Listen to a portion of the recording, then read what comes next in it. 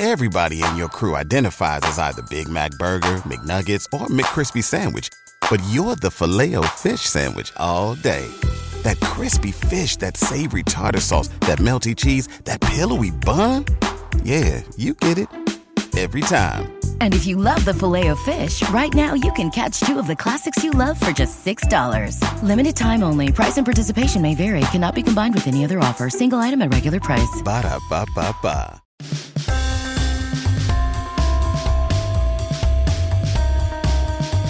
Welcome into the latest episode of the 5 Reasons Podcast. I'm here, as always, again with Chris Whittingham, who's back from his trip across the pond. We'll get into that here a little bit on the podcast. Now that you have found us, make sure that you hit the subscribe or follow button on your favorite podcast provider. One reason that you want to do that is if you had done that, you would have found a new podcast that's actually going to be appearing on our feed every month, once a month.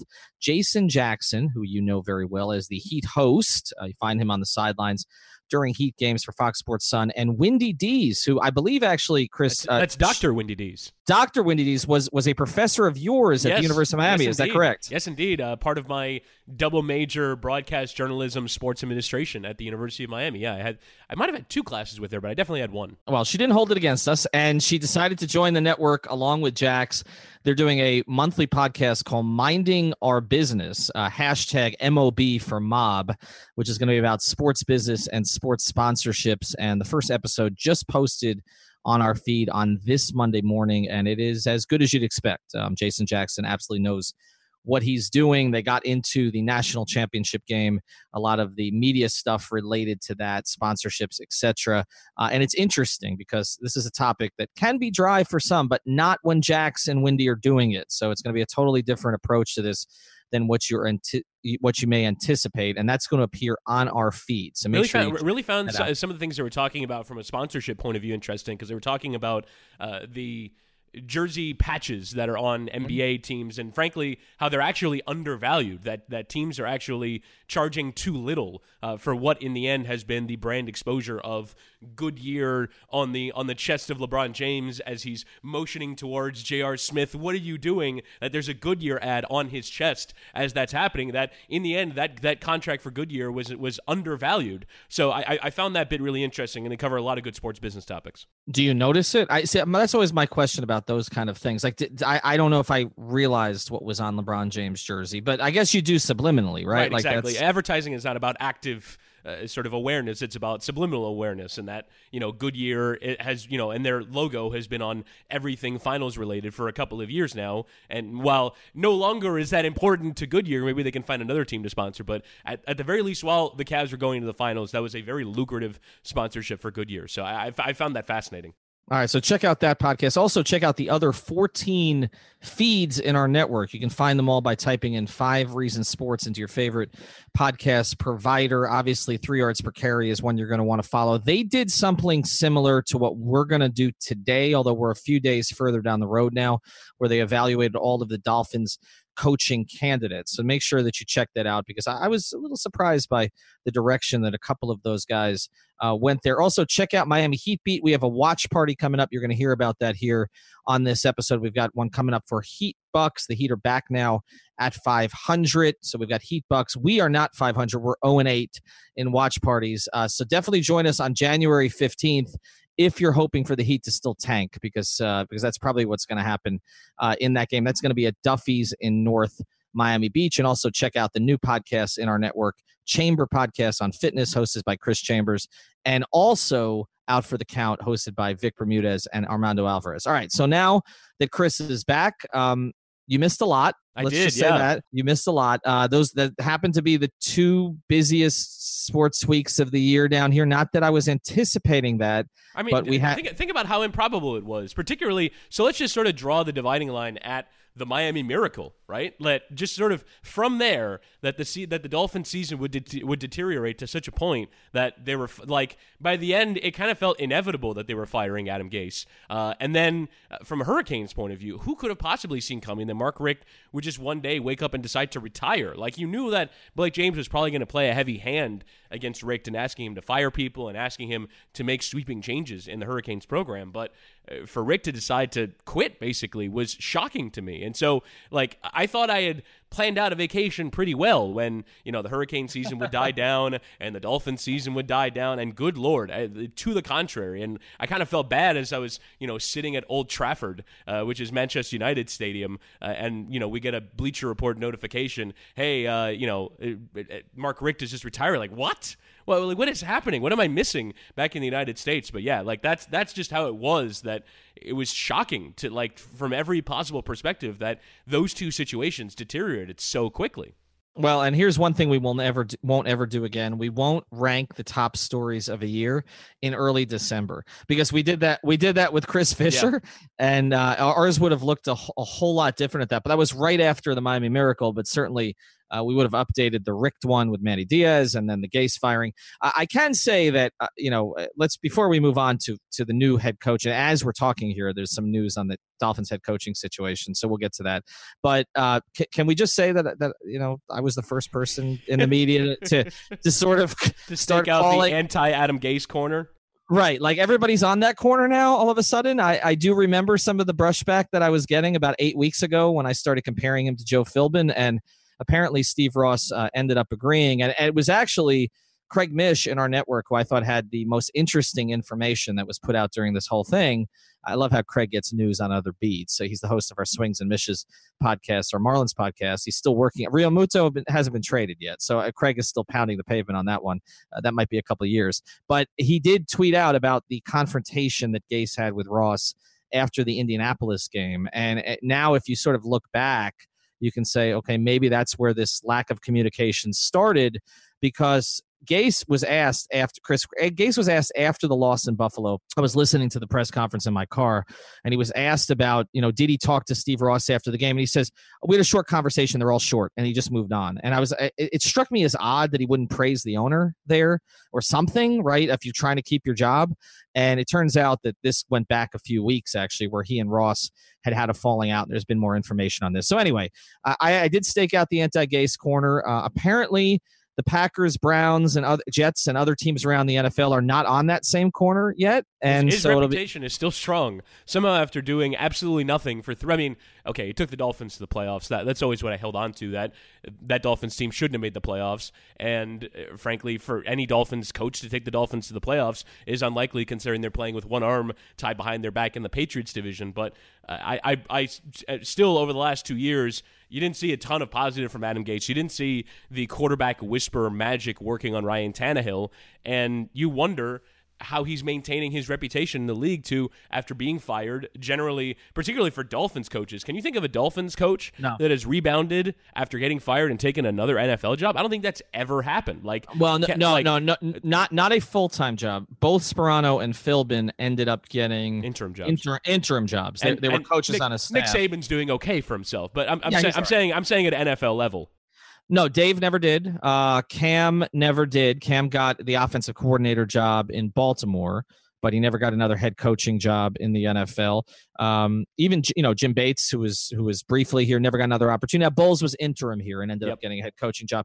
But yeah, none of the guys who were full-time head coaches. I know Dan Campbell, who was also interim here, has gotten a few looks. Although I heard he was not interested in the Dolphin job, which is interesting. It does seem. And this is sort of a larger issue. And before we get to the coaches, I want to get to the organization as a whole with you.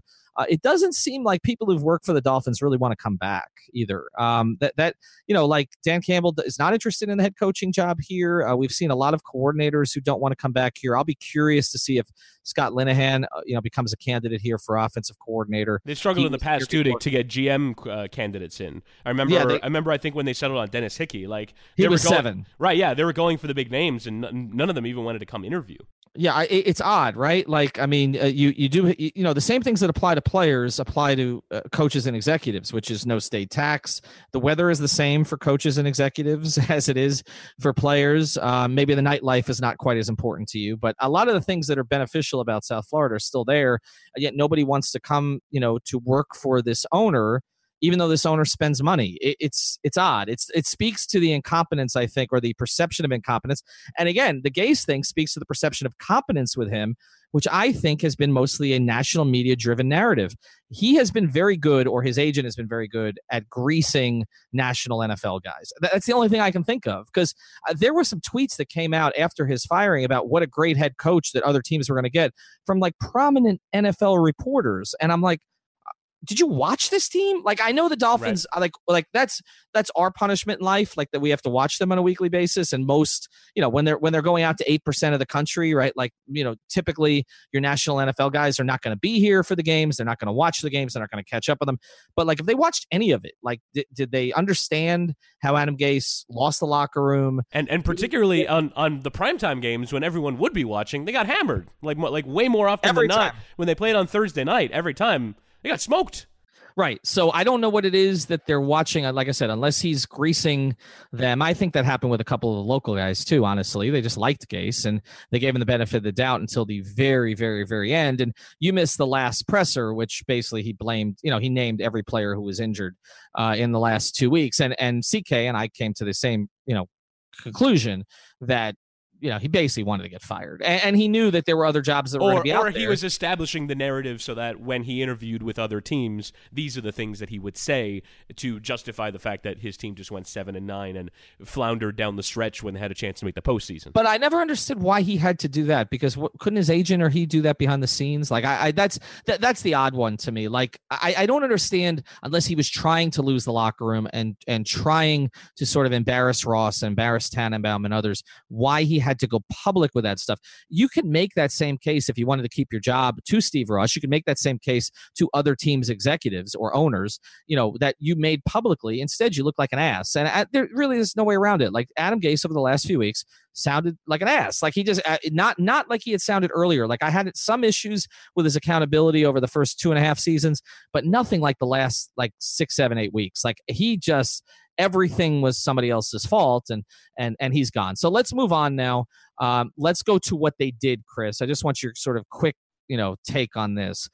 Moving Mike Tannenbaum out, putting Chris Grier in charge of the entire operation. Did you like it? Did you have an issue with it? I understood Simon's point on 3 yards per carry, which is, if you're going to blow the thing up, blow the thing up. Like, one of the things that's interesting to me, because he then mentioned it along the same lines with the Rizzi candidacy for the head coaching job, was that, hang on a second, this Dolphins organization has been plagued by losing culture. It doesn't feel like anyone who's in it actually knows how to win, right? And I feel like is one of the biggest issues, is that Stephen Ross has not surrounded himself with people that know how to win.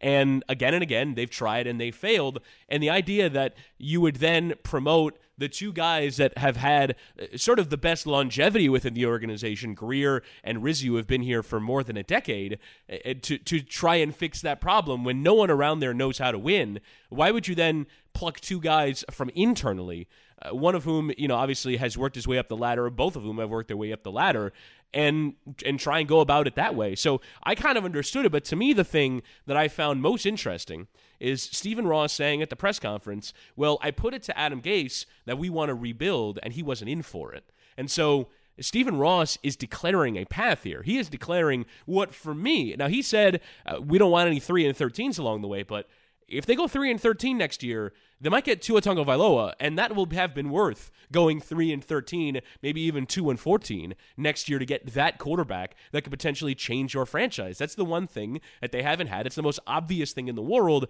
and I really do think Stephen Ross, between the leaked reports that he wanted to go after Lamar Jackson, and then Lamar Jackson takes the Ravens to the playoffs, and between these comments, right, that he is saying we want to rebuild, I almost think that these two people might not be in it for the long haul. I think, if Darren Rizzi ends up getting the job, and Chris Grier has the GM job, maybe you're using them as your 1-year buffer to lose a lot. The fan base won't expect much anyway. The fan base might even get on board with the idea of them losing games. You trade all your best players. You trade Xavier Howard before you have to extend him. You trade Rashad Jones to whoever wants to take on his money. You trade everyone that you think can help you win games next year. Have a terrible terrible year and try and get Tua Tagovailoa in the draft. That appears to be the path of least resistance to the Dolphins heading into their next era, the post-Tom Brady era, with an opportunity to dominate the division. Because while I think the New York Jets found a good quarterback in Sam Darnold, I don't think the Bills did. But you can definitely say that they, at the very least,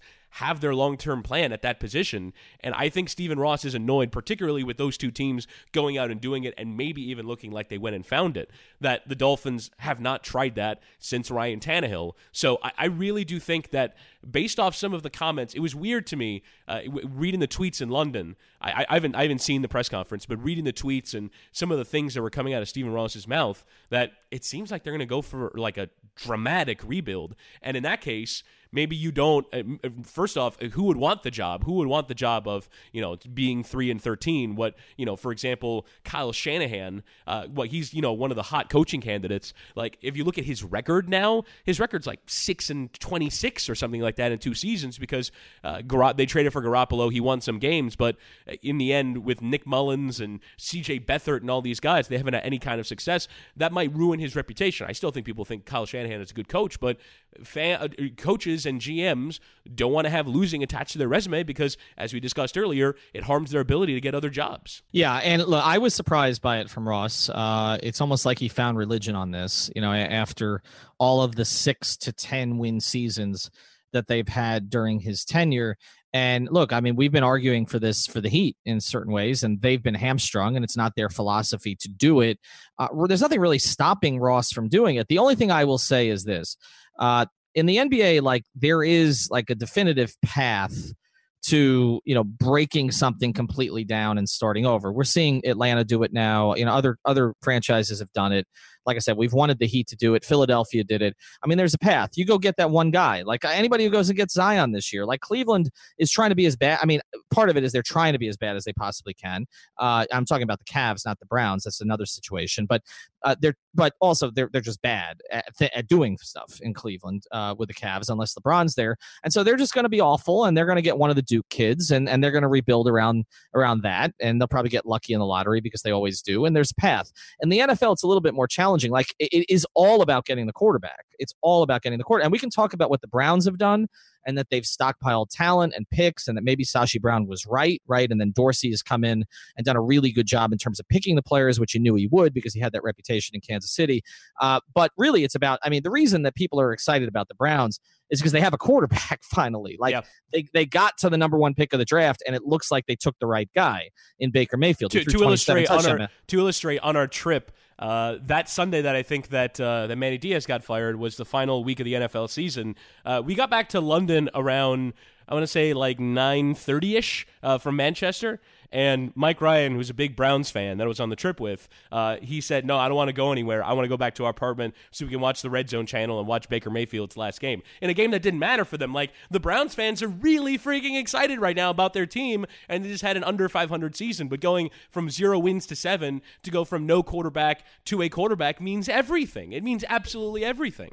Right, but you have to get to a certain point. Now, you mentioned Tua.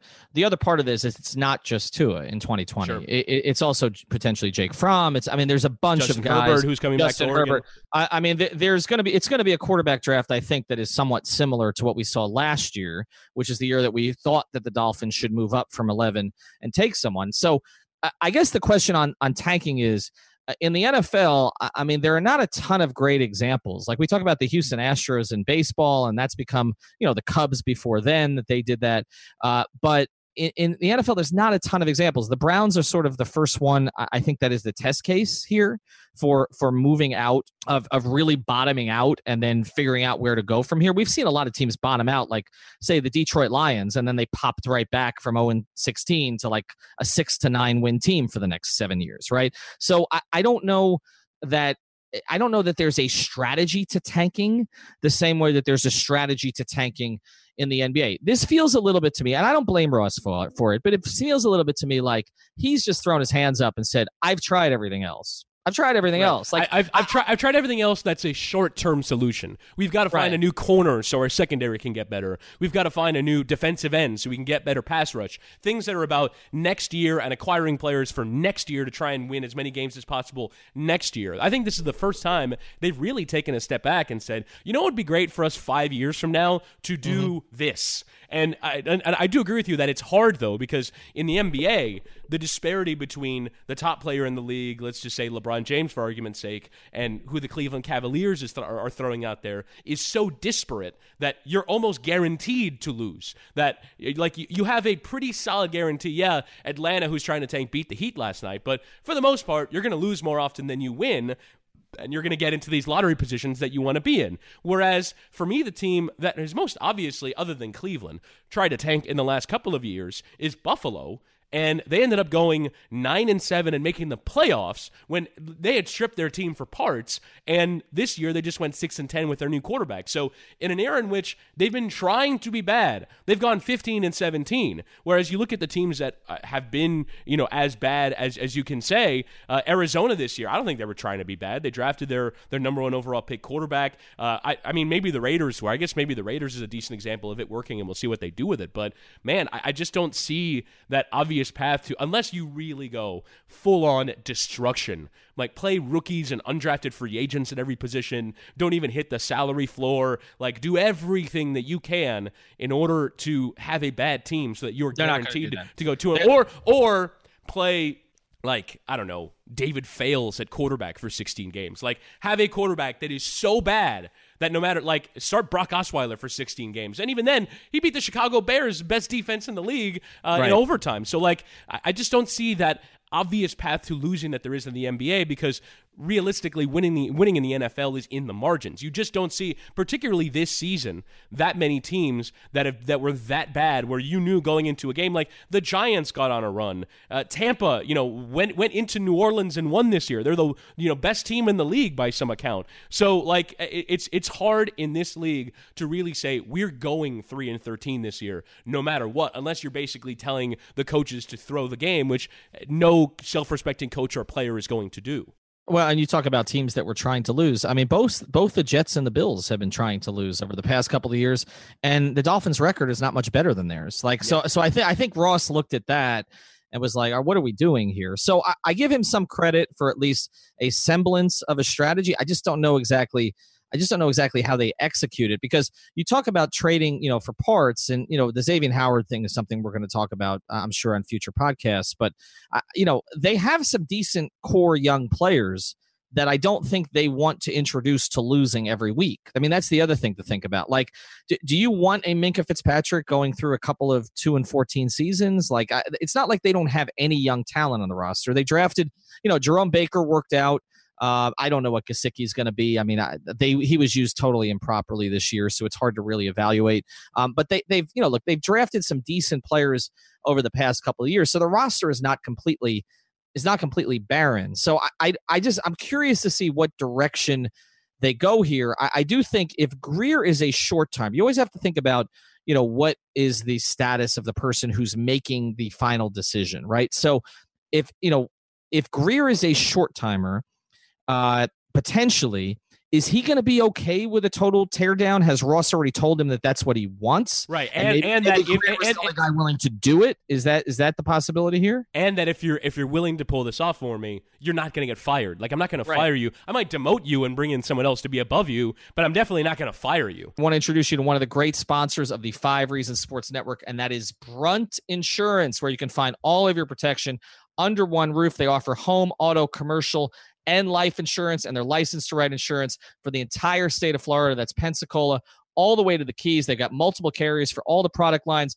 Ensure you're paying the lowest rate in your area. And I can speak to this personally because I sent Greg Brunt all of my insurance policies that I had with other companies. He came back to me, he said, well, one of them you're doing okay, so just keep that one where it is. But I had one for a condo and I had one for my cars.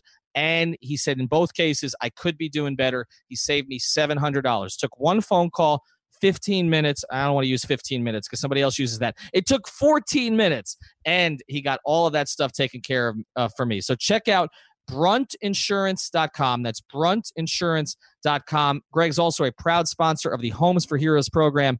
That means if you're a first responder, teacher, military, or healthcare professional, you'll get a special discount from bruntinsurance.com. Here's the phone number if you prefer to do that, 954-589-2204. And today's episode of the 5 Reasons Podcast is brought to you by Doral Toyota, which is one of our great partners, and like us, is pure South Florida. That's Doral Toyota, where you can find all your favorite Toyota models. Whether you're looking for a new, used, or certified pre-owned vehicle, Doral Toyota is located at 9775 Northwest 12th Street, just a few blocks from International and Dolphin malls. Experience the Doral difference, which means 4 years complimentary maintenance and roadside assistance on all new vehicles. In-house financing is available for credit-related issues. Also, if you mention 5 Reasons when you call 305-680-1129 or come in the dealership, you will work with a dedicated manager, not a salesman. Unlike other dealers, Doral Toyota prides itself on an honest and transparent buying process. That's Doral Toyota, DoralToyota.com,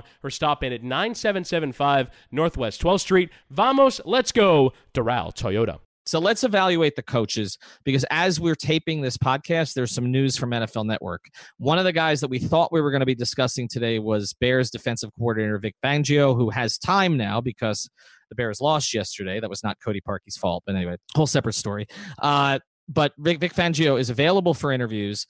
Apparently, he's a big-time candidate in Denver under John Elway. But according to NFL Network, he will not be interviewing with the Dolphins. And apparently, unless I'm reading this wrong, this was the Dolphins' choice. I don't think it's that Fangio declined the interview. And by the way, Fangio was the favorite of 2 of the 3 guys on our 3 yards per carry podcast. So that's an interesting one that he would decide, or that that they would decide that they don't want to interview him. I mean, I don't think anything that happened yesterday would have affected that. He was, his defense was great. Yeah, right. Here we go. This is Ian Rappaport. This is about 30 minutes ago as we're taping this on a Monday morning. Update on Bears defensive coordinator Vic Fangio. The Dolphins, who requested him and did research, ended up not scheduling an interview with Fangio. So it's just the Broncos for him. Miami, meanwhile, is still slated to interview special teams coach Darren Rizzi this week. Also, we do believe they're going to interview Mike Munchak, although I don't know when that one's been scheduled for. So the Fangio one, that was an interesting prospect to me, because what he sort of spelled out to me was competence, right? He's never been a head coach, but everywhere he's coached a defense, that defense has outperformed expectations. And, look, can I say that he looks like a football coach? I hate doing the eye test thing, but doesn't Vic Fangio look like, he's like central casting. As the name of a football coach, too. I mean, that, his nose, his furrowed nose when he looks upset in a photograph is just as football coach as it gets. Right. So I'm a little surprised, not because of that, but because of the competence and the defensive acumen, that he wouldn't have still been a consideration for the Dolphins. Can I very quickly, before we move on from him, be annoyed at the fact that people were ageist about this idea? That he's 60 years old and he's never been a coach. If the Dolphins get 6 good years out of a head coach, you wouldn't throw a are you kidding me talking about age? It doesn't mean that he's this, troglodyte that's never, had an interesting offensive thought, or maybe he doesn't need to because he'll hire an offensive coordinator. But we can say in the modern era of defenses, he still knows how to coach defenses. Bruce Arians was 60 when he took over as interim coach of the Indianapolis Colts, and Bruce Arians is a hot commodity right now. Even understanding that he would be among the older candidates, you can't do a job at 60? I was so annoyed by this. This reminds me of Coach L a little bit, and maybe this is not, maybe this is not the best time to bring this up, because it's been a tough season for the Canes basketball team. But when Larrañaga was hired, that was what I heard. Right? Why are you turning over the keys to the program to an older guy? And look, this came up with Rick too, and it played out a little bit. But I don't think it's about age. I think it's about passion for the game. And look, Jimmy Johnson, I don't even know how old he was his last year with the Dolphins, but he was done. He was done with football. We've seen young guys be done. And I understood the interest in Fangio, because if you're Steve Ross and you just dealt with what I consider sort of Adam Gase's, youthful hubris, right? he was never wrong about anything, right? He knew everything, even though I always got the feeling that he thought he was better than the place. Yes. Well, that was said, though, when he got the job initially. I forgot who tweeted this, but it was a credible reporter who said that at the time, Gase had basically said it was the best of the bad jobs that were out there when he took it. So he had this arrogance that to me was unearned. It was like, okay, Peyton Manning, declared that he was, a genius. And so there he is. He got a good season out of Jay Cutler that time. Right. Like Jay wasn't smoking cigarettes the whole year. Like this is considered to be a positive. I wouldn't have had a problem with a competent person, somebody who could organize a team and put them in the right place. And basically you knew, and I've also seen Fangio in press conferences and others, he carries himself in a professional way. I would have been fine with that. I'd be curious to find out, and it will come out, why the Dolphins backed away from that one, unless they think he's getting the Denver job anyway, which is possible, or unless they've settled on somebody, which is also possible. And so let's get to the guys they've interviewed or they're going to interview. We'll get to Rizzi in a minute because there was a lot of interesting stuff that came out from the players about him. They interviewed Brian Flores, defensive coordinator for the Patriots. Now, the first warning sign on this is there has not been a Bill Belichick disciple who's had success as a head coach in the NFL. Not one. For all of the interest in Josh McDaniels, he was basically a failure in Denver. I mean, and a quick one, too. A quick one. You talk about youthful hubris. My word. Well, he was right. To me, Gase is McDaniel's light. Like that's what we got down here. Now, look, Gase may rehabilitate his image in the same way that McDaniel's has now. Okay, of course, Gase may rehabilitate it by going to Aaron Rodgers or Baker Mayfield, just like McDaniel's rehabilitated it by going to Tom Brady. But look, McDaniel's has not worked out. And by the way, Indianapolis did better with the coach that they ended up with, which was like their fifth choice, which was Frank Reich, who's going to get some Coach of the Year mention this year and still has the Colts in the playoffs. So McDaniels didn't work out. Romeo Crennel has been a really good defensive coordinator, is still a really good defensive coordinator, did not work out as a head coach. Charlie Weiss did not work out as a head coach at all after coaching under Belichick. So none of these guys have had success. There's not one, right? I mean, Patricia's season this year was a disaster. Dean Pease never got a head coaching job. He was talked about for a lot of them. I would say Vrabel had a decent year this year. With Tennessee, but again, that's one season. Like you can't. But Vrabel also is a little bit of a different deal. Vrabel was Vrabel a coordinator? No, he was. No, he was. I think it was. Well, he played under Belichick. He might have been a linebackers coach before getting the same job with Bill O'Brien. But he coached more under Bill O'Brien than he did under Bill Belichick. That's for sure. All right, does Bill O'Brien qualify as a successful? I mean, I would say like somewhere in between a success and a failure, like an okay. He's done an okay job. He takes the Texans to the playoffs a lot, but they've kind of been the most talented team in the division. And when they get into a big playoff game, it doesn't seem like now. It doesn't also seem like it does also seem like they're never healthy. But this past weekend they were pretty healthy, and they couldn't muster up much of anything against Indianapolis. But I would say like he's done an okay job. I wouldn't say he should be fired. I wouldn't say he's been a smashing success, but O'Brien's been okay. And compare that to the Andy Reid tree, right? Where we're watching Matt Nagy yesterday, and we're gonna get into Bieniemy here.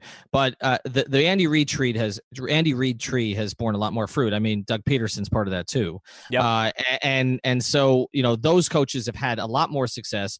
I wonder if it has anything to do with the head coach's style in terms of what he delegates and what he doesn't, because that may play into it. I don't know the specifics on that, but cycling it back to Brian Flores, what we know about Brian Flores is that he's been part of every part of the Patriots organization. So this is someone who has been on the scouting personnel side as well as the coaching side. I do think that's an advantage. I think that's a positive that you sort of know how that stuff works, because a lot of coaches don't, and then they overrule everything and they don't understand why the personnel side is doing something when it may actually have a cap implication or an implication 2 or 3 years from now that the coach is not thinking about, because the coach, it's Tuesday and the coach is thinking about Sunday, and that's it and no further. So I do think that Flores having kind of this varied background in that organization is valuable. As far as the Patriots defense itself, what I'll say about that is, they've run through a lot of players over the past few years. Like we always think of the Patriots as this static organization, where they're the least static organization, right? Because they ship guys out a year early, right? And you'll have a guy who has 12 sacks and all of a sudden he's playing for Arizona, or you have a guy like Collins and he's your best linebacker and then he's in Cleveland the next week. So Flores has had to cycle through a lot of different players. They've brought in some free agents in recent years who haven't worked out all that well. The defense has been good, not great. Does this candidate get you excited? No, it doesn't. And actually, as we tape this, there's been an odd amount of news. I don't feel like we've ever had, on the subject we're talking about, more news than we've had. But Chris Kaufman of our 3 yards per carry account has basically secured in some way the way that all of the interviews have gone for the Dolphins coaching candidates. And he actually noted about Brian Flores that, quote, "It did not go poorly. It just did not blow the Dolphins away," which for me is how I feel about most of the candidates. Like first-year coordinators and Bieniemy, and in Flores, Dennis Allen, a guy who failed in Oakland and has rehabilitated. This show is sponsored by BetterHelp. What's the first thing you'd do if you had an extra hour in your day? Go for a run, take a nap, maybe check the stats of the latest Miami Heat game? I've got a better idea. A lot of us spend our lives wishing we had more time. The question is, time for what? If time was unlimited, how would you use it? The best way to squeeze that special thing into your schedule is to know what's important to you and make it a priority. Therapy can help you find what matters to you so you can do more of it. I've benefited from therapy. I went through some life changes, major life events, had some difficulties, wasn't a believer in therapy, but it helped me and it can help you also. So if you're thinking of starting therapy, give BetterHelp a try. It's entirely online, designed to be convenient, flexible, and suited to your schedule. Just fill out a brief questionnaire to get matched with a licensed therapist and switch therapists anytime for no additional charge. So learn to make time for what makes you happy with BetterHelp. Visit BetterHelp.com/Miami Heat today to get 10% off your first month. Again, that's BetterHelp, HELP.com/Miami Heat. After the end of a good fight, you deserve an ice-cold reward. Modelo is the mark of a fighter. You've earned this rich golden lager with a crisp, refreshing taste. Because you know, the bigger the fight, the better the reward. You put in the hours, the energy, the tough labor. You are a fighter, and Modelo is your reward. Modelo, the mark of a fighter. Drink responsibly. Beer imported by Crown Imports, Chicago, Illinois.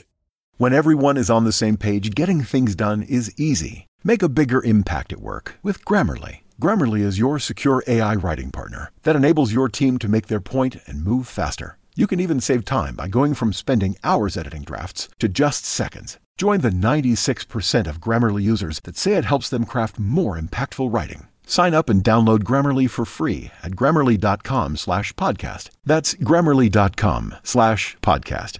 Easier said, done. Did well in New Orleans and give him credit for doing so, but again, someone who has failed previously, and Chris Richard, the Cowboys defensive coordinator, who we don't even know what his job title is. So in general, I've not been blown away by the candidates, and I feel the same way about Brian Flores. And I don't want to be harsh to him. I don't know anything about him. And the Patriots defense, and frankly the Patriots team, it's been a weird season for them because the whole year they felt short on talent, and yet they get a first-round bye again. It doesn't make any sense. So obviously Belichick has that way of making all that work, but you can never really separate the credit from the head coach and the defensive coordinator. While Matt Patricia has been a seismic failure in Detroit so far and has angered a lot of people there, and unsurprisingly is a bit too arrogant. There has also been a lot of talk about how Matt Patricia has kind of laid out the groundwork for how to slow down the Los Angeles Rams, for how his team played the Rams. So we don't know, Brian Flores, someone who's been a lifer in that building, how much he has taken on board from Bill Belichick. And ultimately, that is the question about these Patriots disciples, is that how much do you really get let behind the curtain by Belichick? Who does Belichick trust enough to say, all right, if I give all this guy my secrets, then am I potentially harming myself and reducing my value? You don't know who he's let in, and you don't know if Brian Flores is one of these guys. Tuesday, January 15th, Miami Heat Beat is hosting another watch party poolside at Duffy's in North Miami. Come out and watch with us as the Miami Heat take on the Milwaukee Bucks at 8 p.m. There's going to be games, drink specials, and you'll even have a chance to win Heat Beat's newly released Justice Better t-shirt.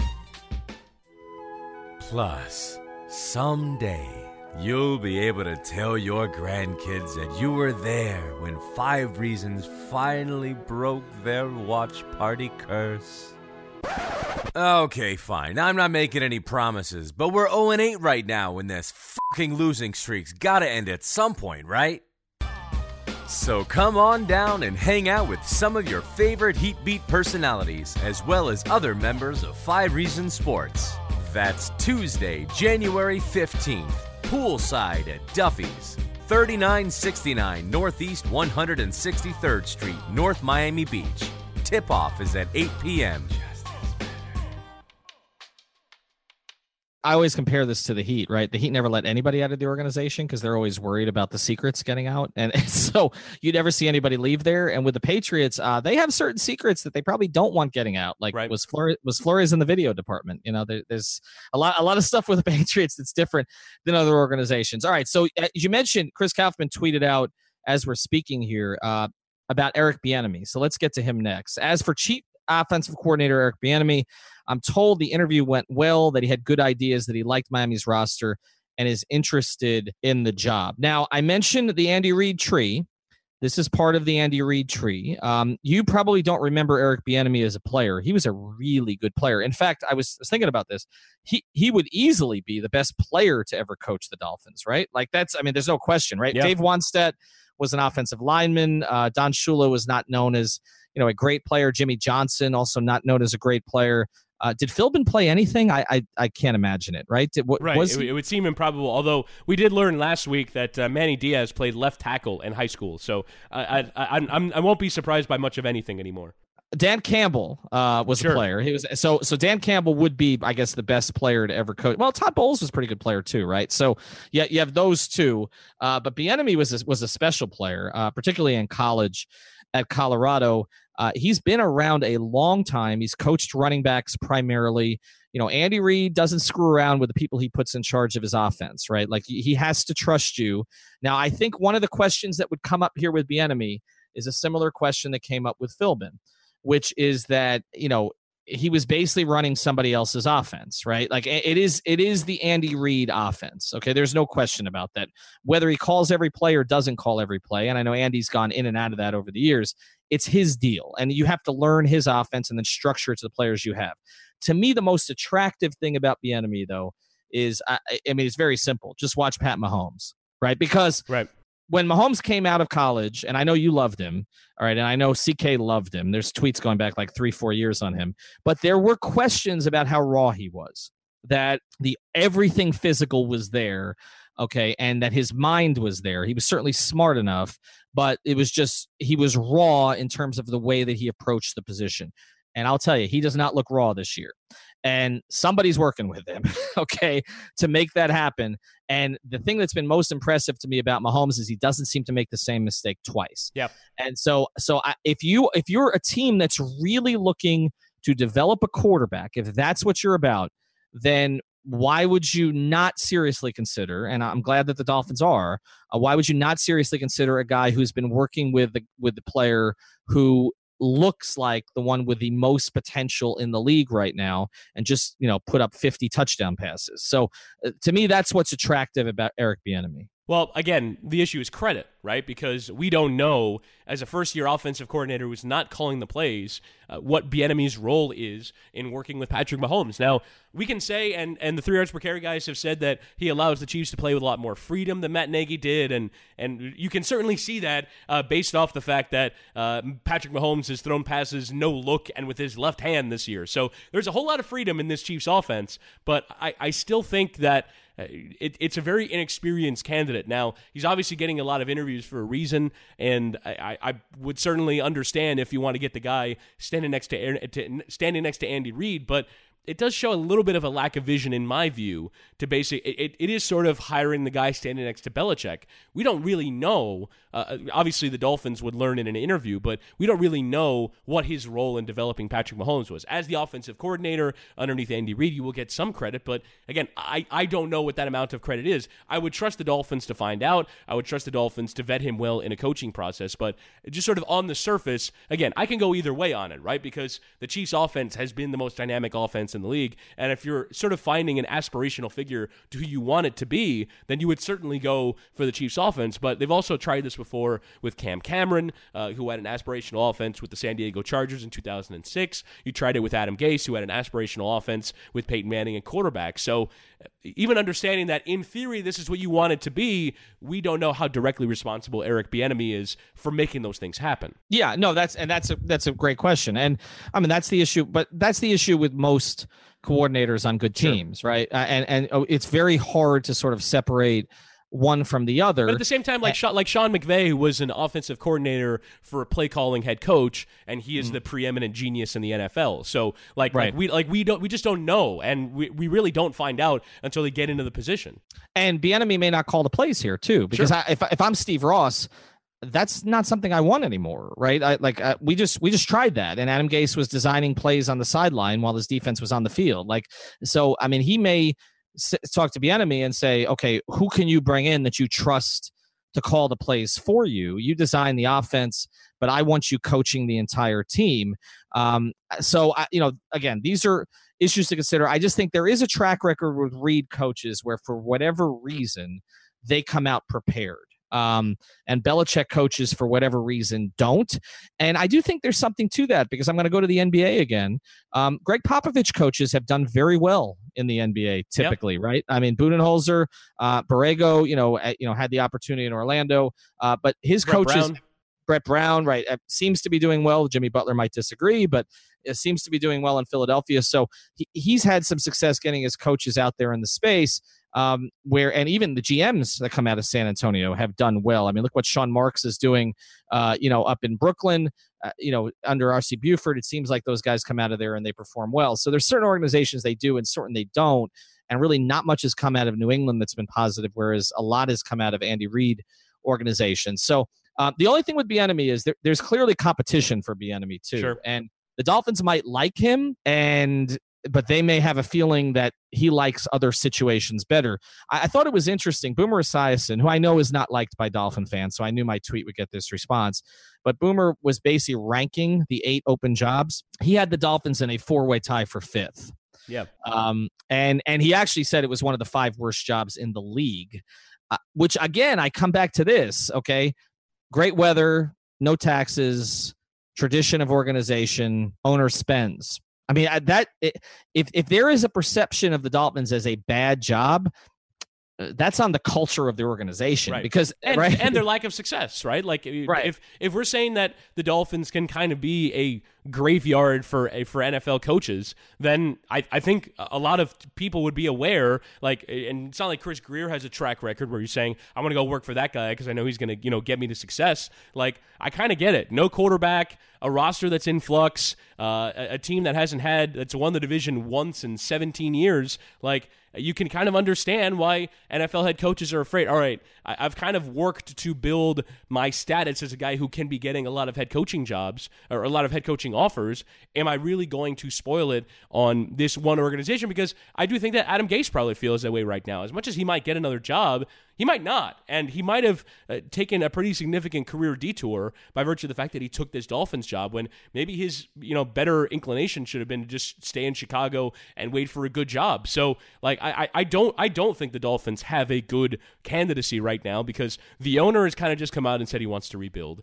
You don't have your quarterback on your roster. As a matter of fact, there's been plenty of reports that Tannehill is not coming back either to be traded or released. So what is attractive right now from a football point of view? All the other things you mentioned, I don't get, frankly, why the Dolphins have such an unattractive position. But from a football point of view, it most certainly is unattractive because even the Browns job, the Browns have been a laughingstock in the league for 15 years. At the very least, they have a quarterback right now. They have a future. Right. The Dolphins don't appear to have one right now.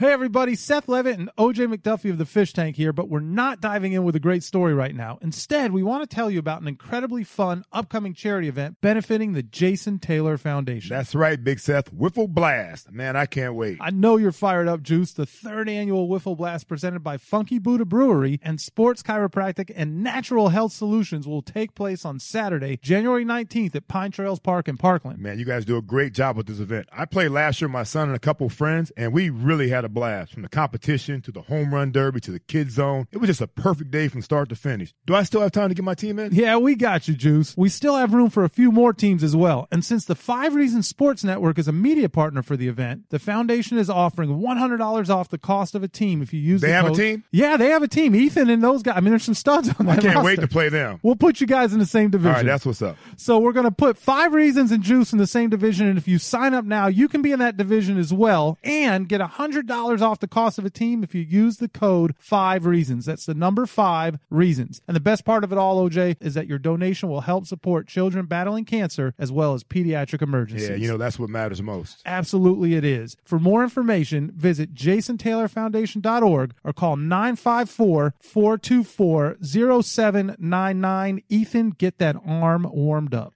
No, they don't. And so, I wouldn't be surprised if Bieniemy chooses one of these other jobs. It doesn't seem like Cleveland's in the cards for him. It does seem like the Jets are a legitimate possibility for him. I think both of those are better jobs than the Dolphins right now. I don't know that the Cincinnati job is better. You've got 15 years of entrenched culture with Marvin Lewis. Andy Dalton's not really any more the answer than Ryan Tannehill is.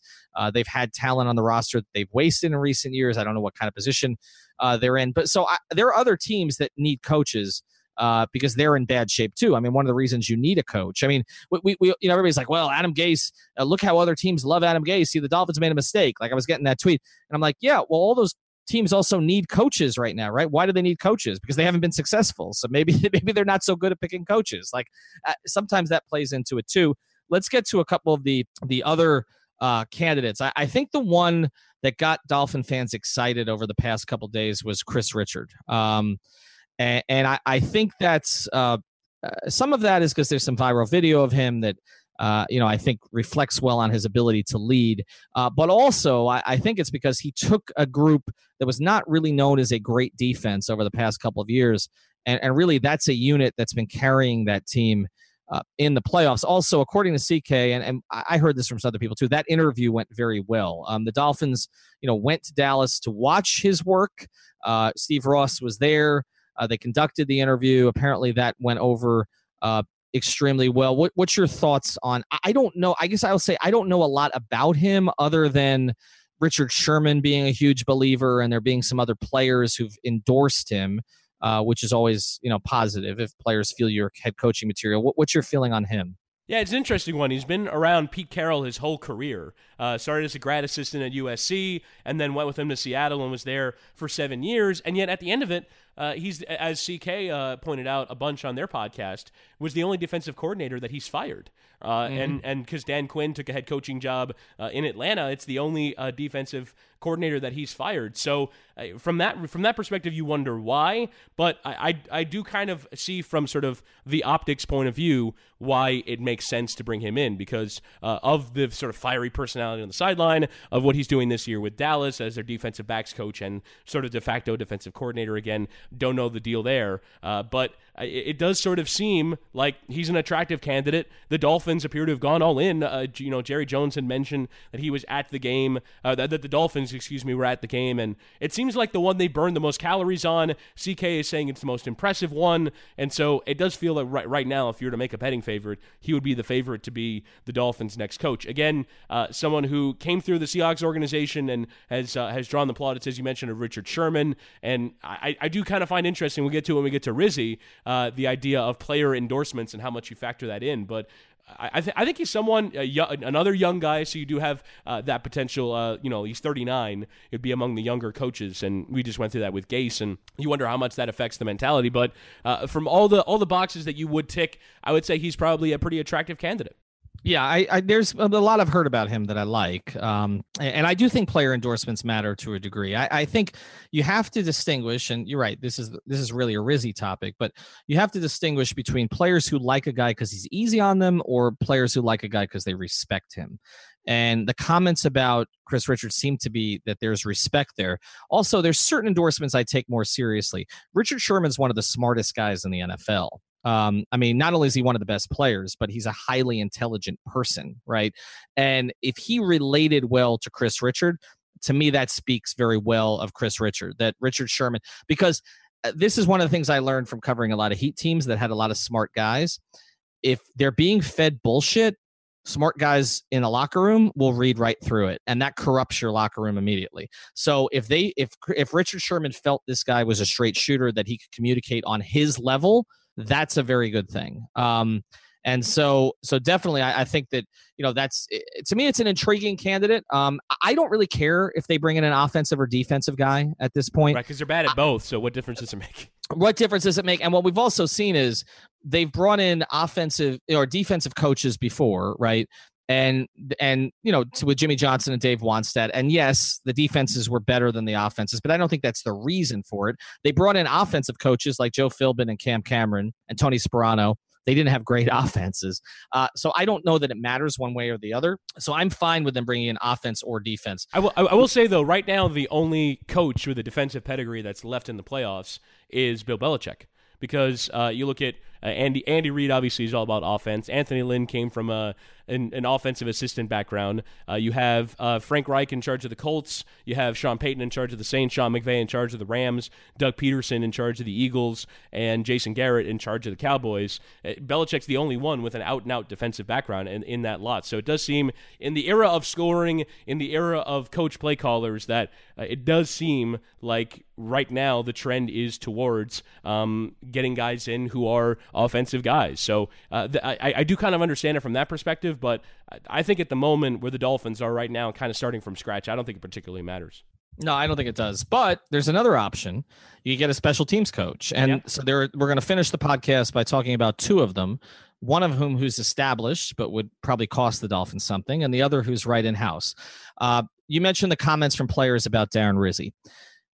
I'm not surprised by this. I think you and I have been talking about Darren Rizzi for weeks. I actually said that they should fire Gase and make Rizzi the head coach a few weeks ago. So this is not a surprise to me that there's respect for him. His unit has been by far the best on the team for the past few years. I mean, even yesterday, I think proved him out a little bit, although Cody Parkey did make 3 field goals. Darren Rizzi was okay with moving on from Cody Parkey and finding a new kicker, and that kicker probably should have made the Pro Bowl in Jason Sanders. Like, his units have been prepared. His players have played hard for him and played well. I've made the case for special teams coaches before because one of the things special teams coaches have to do is know the whole roster, because anybody on the team, except for the quarterbacks, could be on one of their units at one point or another. In fact, the quarterbacks are as holders, the backup quarterbacks a lot of times. And they also need to learn how to coach not just 40 through 53 on the roster, but really 40 through 60. Anybody that's brought in, they have to coach up that guy during the year, and they can't pull in Adam Gase and saying, oh, we don't have our players healthy. They have to coach whoever they're given. So I am a believer in special teams coaches as head coaches, even though there have been very few of them. So I don't have an issue with Darren Rizzi, head coach, as special teams coach. I also don't have an issue with them giving the head coaching job to somebody that the players want. If they're going to play hard for him, particularly at a time where you're rebuilding, right, where you just want to be competitive, but maybe you're not trying to win a Super Bowl, don't have an issue with that either. And the thing about the Darren Rizzi thing, a couple things. One is it was current players, right? So several current players. But I found it interesting which former players spoke up. Chris, not just Reggie Bush from out of nowhere, right? And others, Mike Pouncey, who were not on the team anymore. And I think some of this speaks to sort of a dislike of Gase also. It was kind of like, okay, this guy should have been the head coach all along if you'd listen to the players. But the fact that Jason Taylor jumped in, now, to me, Jarvis Landry was an interesting one too, because he's someone that has like almost zero positive feelings for the Dolphins anymore, and that he still tweeted about this. Like, it's kind of crazy to me. It is. And here's the thing with JT. And again, total disclosure here. Obviously, I have a relationship with JT that goes back a long way, having covered him. Seth Levitt, who's in our network, hosts our Fish Tank podcast, runs Jason Taylor's foundation. Okay. So we're actually competing in the Jason Taylor Wiffle Bowl tournament in a week. Which you've heard about in this podcast. Which you did. So, there's a little bit of background here with Jason. And all I can say is Jason Taylor does not jump out there on this stuff often. He just doesn't. Okay. He doesn't. It's a little bit like OJ, who's gotten a little bit more public. OJ McDuffie, also a member of our network this year. But OJ doesn't really like to criticize the team. Jason still works with the team to a certain degree, doesn't like to criticize the team, doesn't like to sort of take opinions publicly on the team. It's just not his style. Okay. It's not the way he's gone about things. And for him to come out with a full-throated endorsement of Darren Rizzi during a coaching search, that tells you two things. One, Jason Taylor really respects Darren Rizzi a lot to do that. And two, I don't think, and I'm not going to speak for Jason here. I haven't spoken to Jason directly. I haven't even spoken to Seth about this. But I don't think that Jason would have done that if there wasn't some belief inside the organization that Rizzi could be the guy. I just don't think Jason would put himself out there like that. I don't think he put the organization out there like that, because there was a little bit of pressure there, right? It didn't. The tweet wasn't meant to apply pressure, but it's Jason freaking Taylor, okay? Yeah, right. And so other than Dan Marino, I mean, and then if Zach, right, and that's something else I want to talk about. But I mean, those are really the only three people that you want to hear from on Dolphins stuff, right? Like, absolutely, yeah. And their opinion, carries a ton of weight, and like you said, it requires some effort. Now, obviously, punching up a tweet doesn't really take that much effort, but it is a lot of people going out of their way to endorse this candidacy. And the fact that, as you said, it is former players, not just current ones. Current ones I'm a little bit dubious about, and also I'm dubious about Rizzi as well, almost wondering if he's soliciting this, like, hey, this is my chance, like, I'm going to cash in all my goodwill and ask these guys to tweet stuff for me. Like, I don't know if that's what's happened here, or if this has just been a natural improvised outpouring of dozens of Dolphins players saying that they want Darren Rizzi as their coach. But the former players to me thing is fascinating, because they really don't have a ton of skin in the game. Like, I don't think Jason Taylor has really ever gotten bothered, other than when he was playing, about who the Dolphins coach is, and the fact that he has decided to, not burn some of his capital, but use some of his capital that he's built up with the fan base and the organization to give this man support. And I've always been behind the idea. I like the idea of special teams coach as head coach. I think we saw yesterday in the Bears game how sometimes coaches that have tunnel vision about what they do, in the case of Matt Nagy calling plays on offense, like he didn't manage the end of the game well. Like, I don't think those guys have really given that much time to managing the game, just as I don't think Adam Gase did. And so he handed that responsibility to Darren Rizzi. Darren Rizzi was in charge of timeouts and challenges, and I just think the head coaching position might be a tad overvalued, in that I do think it is about managing the operation than it is about necessarily that coach directly affecting the outcomes with his play calling, with the scheme, and that comes down to coordinators. Now, there are a couple of current examples: Andy Reid, Sean McVay, Sean Payton, and look, those are the coaches of the best teams that are sort of evidence to the contrary. But I don't think Bill Belichick is strictly focused on defense, is strictly focused on what his area of expertise is. He's interested in everything, and I think special teams coaches are far more likely to do that than these kind of very obsessed with their own work offensive coordinators that have been, spending their whole lives drawing up plays and figuring out plays, that they do kind of lose sight of the rest of the game in a way that I don't think a special teams coach does. No, and that's the next guy we want to get to here, because Rizzi is the safe choice, right? I mean, he's the safe choice in this sense.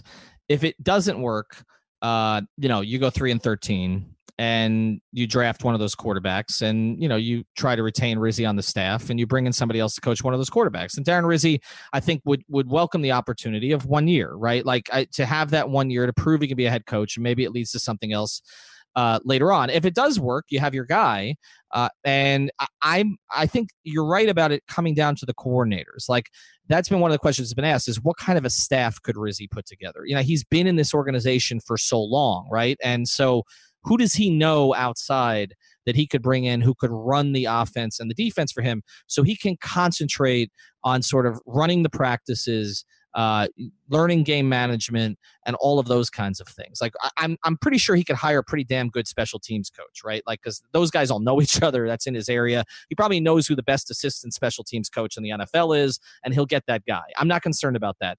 But offensive and defensive coordinators, who could he bring in? Now, the other option, we save this for last, is John Harbaugh. And there are a lot of reports out there, not surprisingly, that Steve Ross really wants John Harbaugh.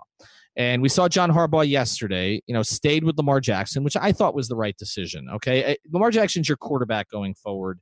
And I don't know that Joe Flacco makes some of those plays in the fourth quarter that Lamar Jackson makes. So I was fine with them sticking with Lamar Jackson. I'm not out on Lamar Jackson because of 3 horrible quarters in a playoff game. He's not the first. He won't be the last rookie quarterback to struggle in a playoff game. I still like his future.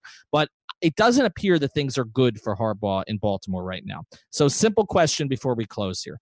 If you were asked to give up a first-round pick for John Harbaugh, your number 13 overall pick, or even say a 2020 first round pick? Do you do it? No. I mean, I just like, I get it if you're trading picks for Belichick or for Andy Reid or for, McVay, like the very top, the echelon of coaches where that their coaching has direct impact on winning and that they've got a pretty figured out program of how they go and win games and have done it in multiple places. I don't think Harbaugh is of that caliber. Like I do understand like the greater idea if you believe in coaching a lot and you think that the coaching matters to such a degree that winning in the margins, that coaching can sort of put you over the top. Like I'm not generally opposed to the idea of using assets if you sort of value it that much, but I just don't value this guy that much. Like I don't think John Harbaugh has this unique particular skill set that I'm giving up important assets. Okay, if a six round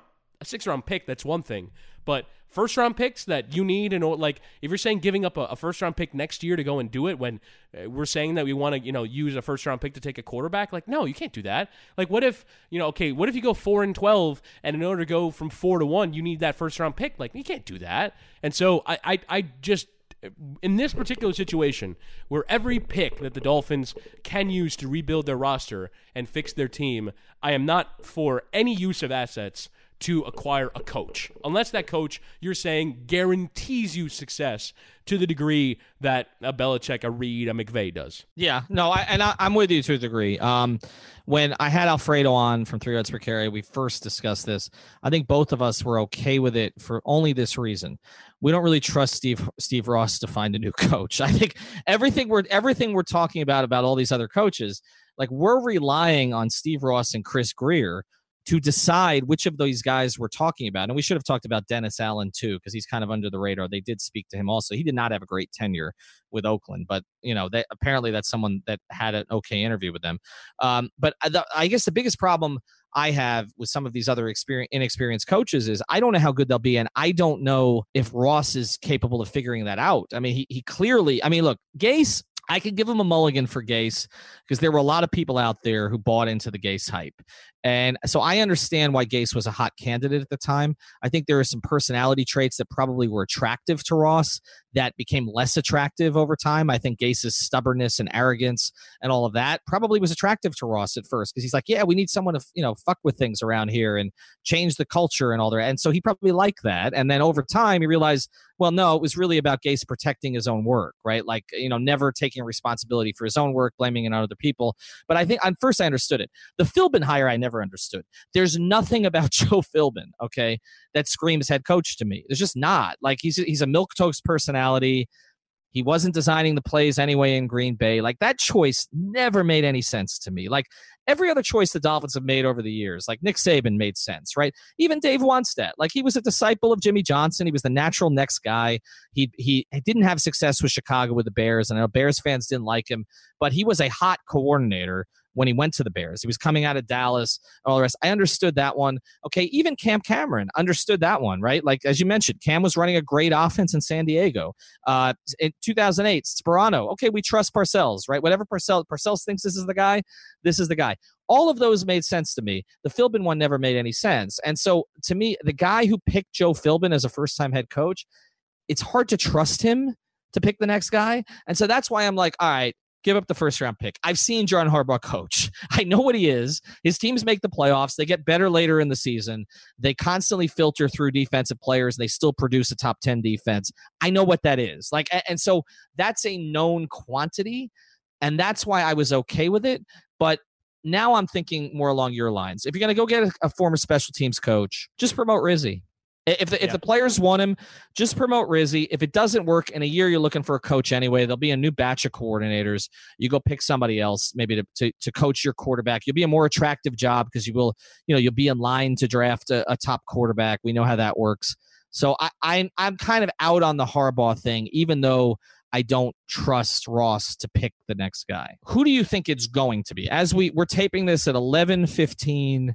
On a Monday, 3 yards per carry just tweeted out that Chris Richard, in their opinion, is the leader in the clubhouse right now. Is that who you think it's going to be? Yeah, I think it'll be Chris Richard. I think he's probably the candidate who's most impressed them through the process, who kind of has all these ideas that I think make sense. There's been some reporting this morning that Darren Rizzi's interview is going to be delayed, and that for me is kind of an omen that either they're taking their time or they're trying to work out a contract in the next couple of days, and if it doesn't work out, then they'll get to Rizzi. So I think just, for me, the sign that they flew to Dallas and wanted to watch him coach, for me, was the sign that they're really intrigued by this candidate and that they're sort of going to really give him every opportunity to win this job. So I think what also the Cowboys defense did this weekend will give him a fair amount of credit as well. So I think it'll end up being Chris Richard. And the other reason I think it's going to be him is because I do think the Cowboys are going to lose this weekend.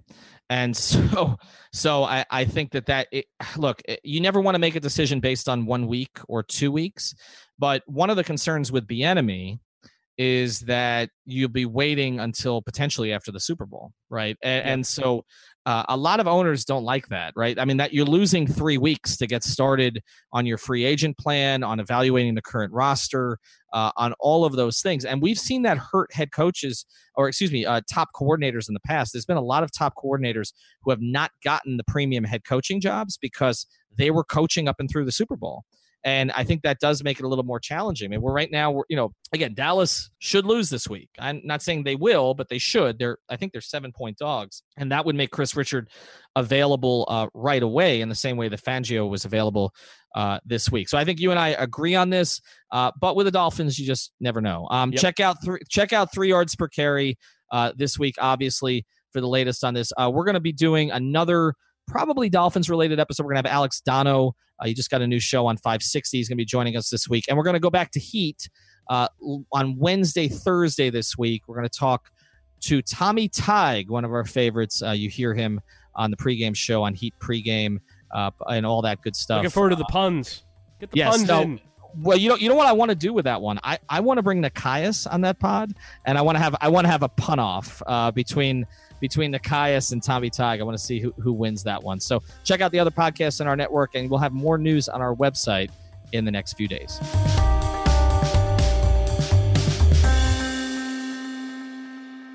Thank you for listening to the Fire Ringer Podcast. Thank you so much.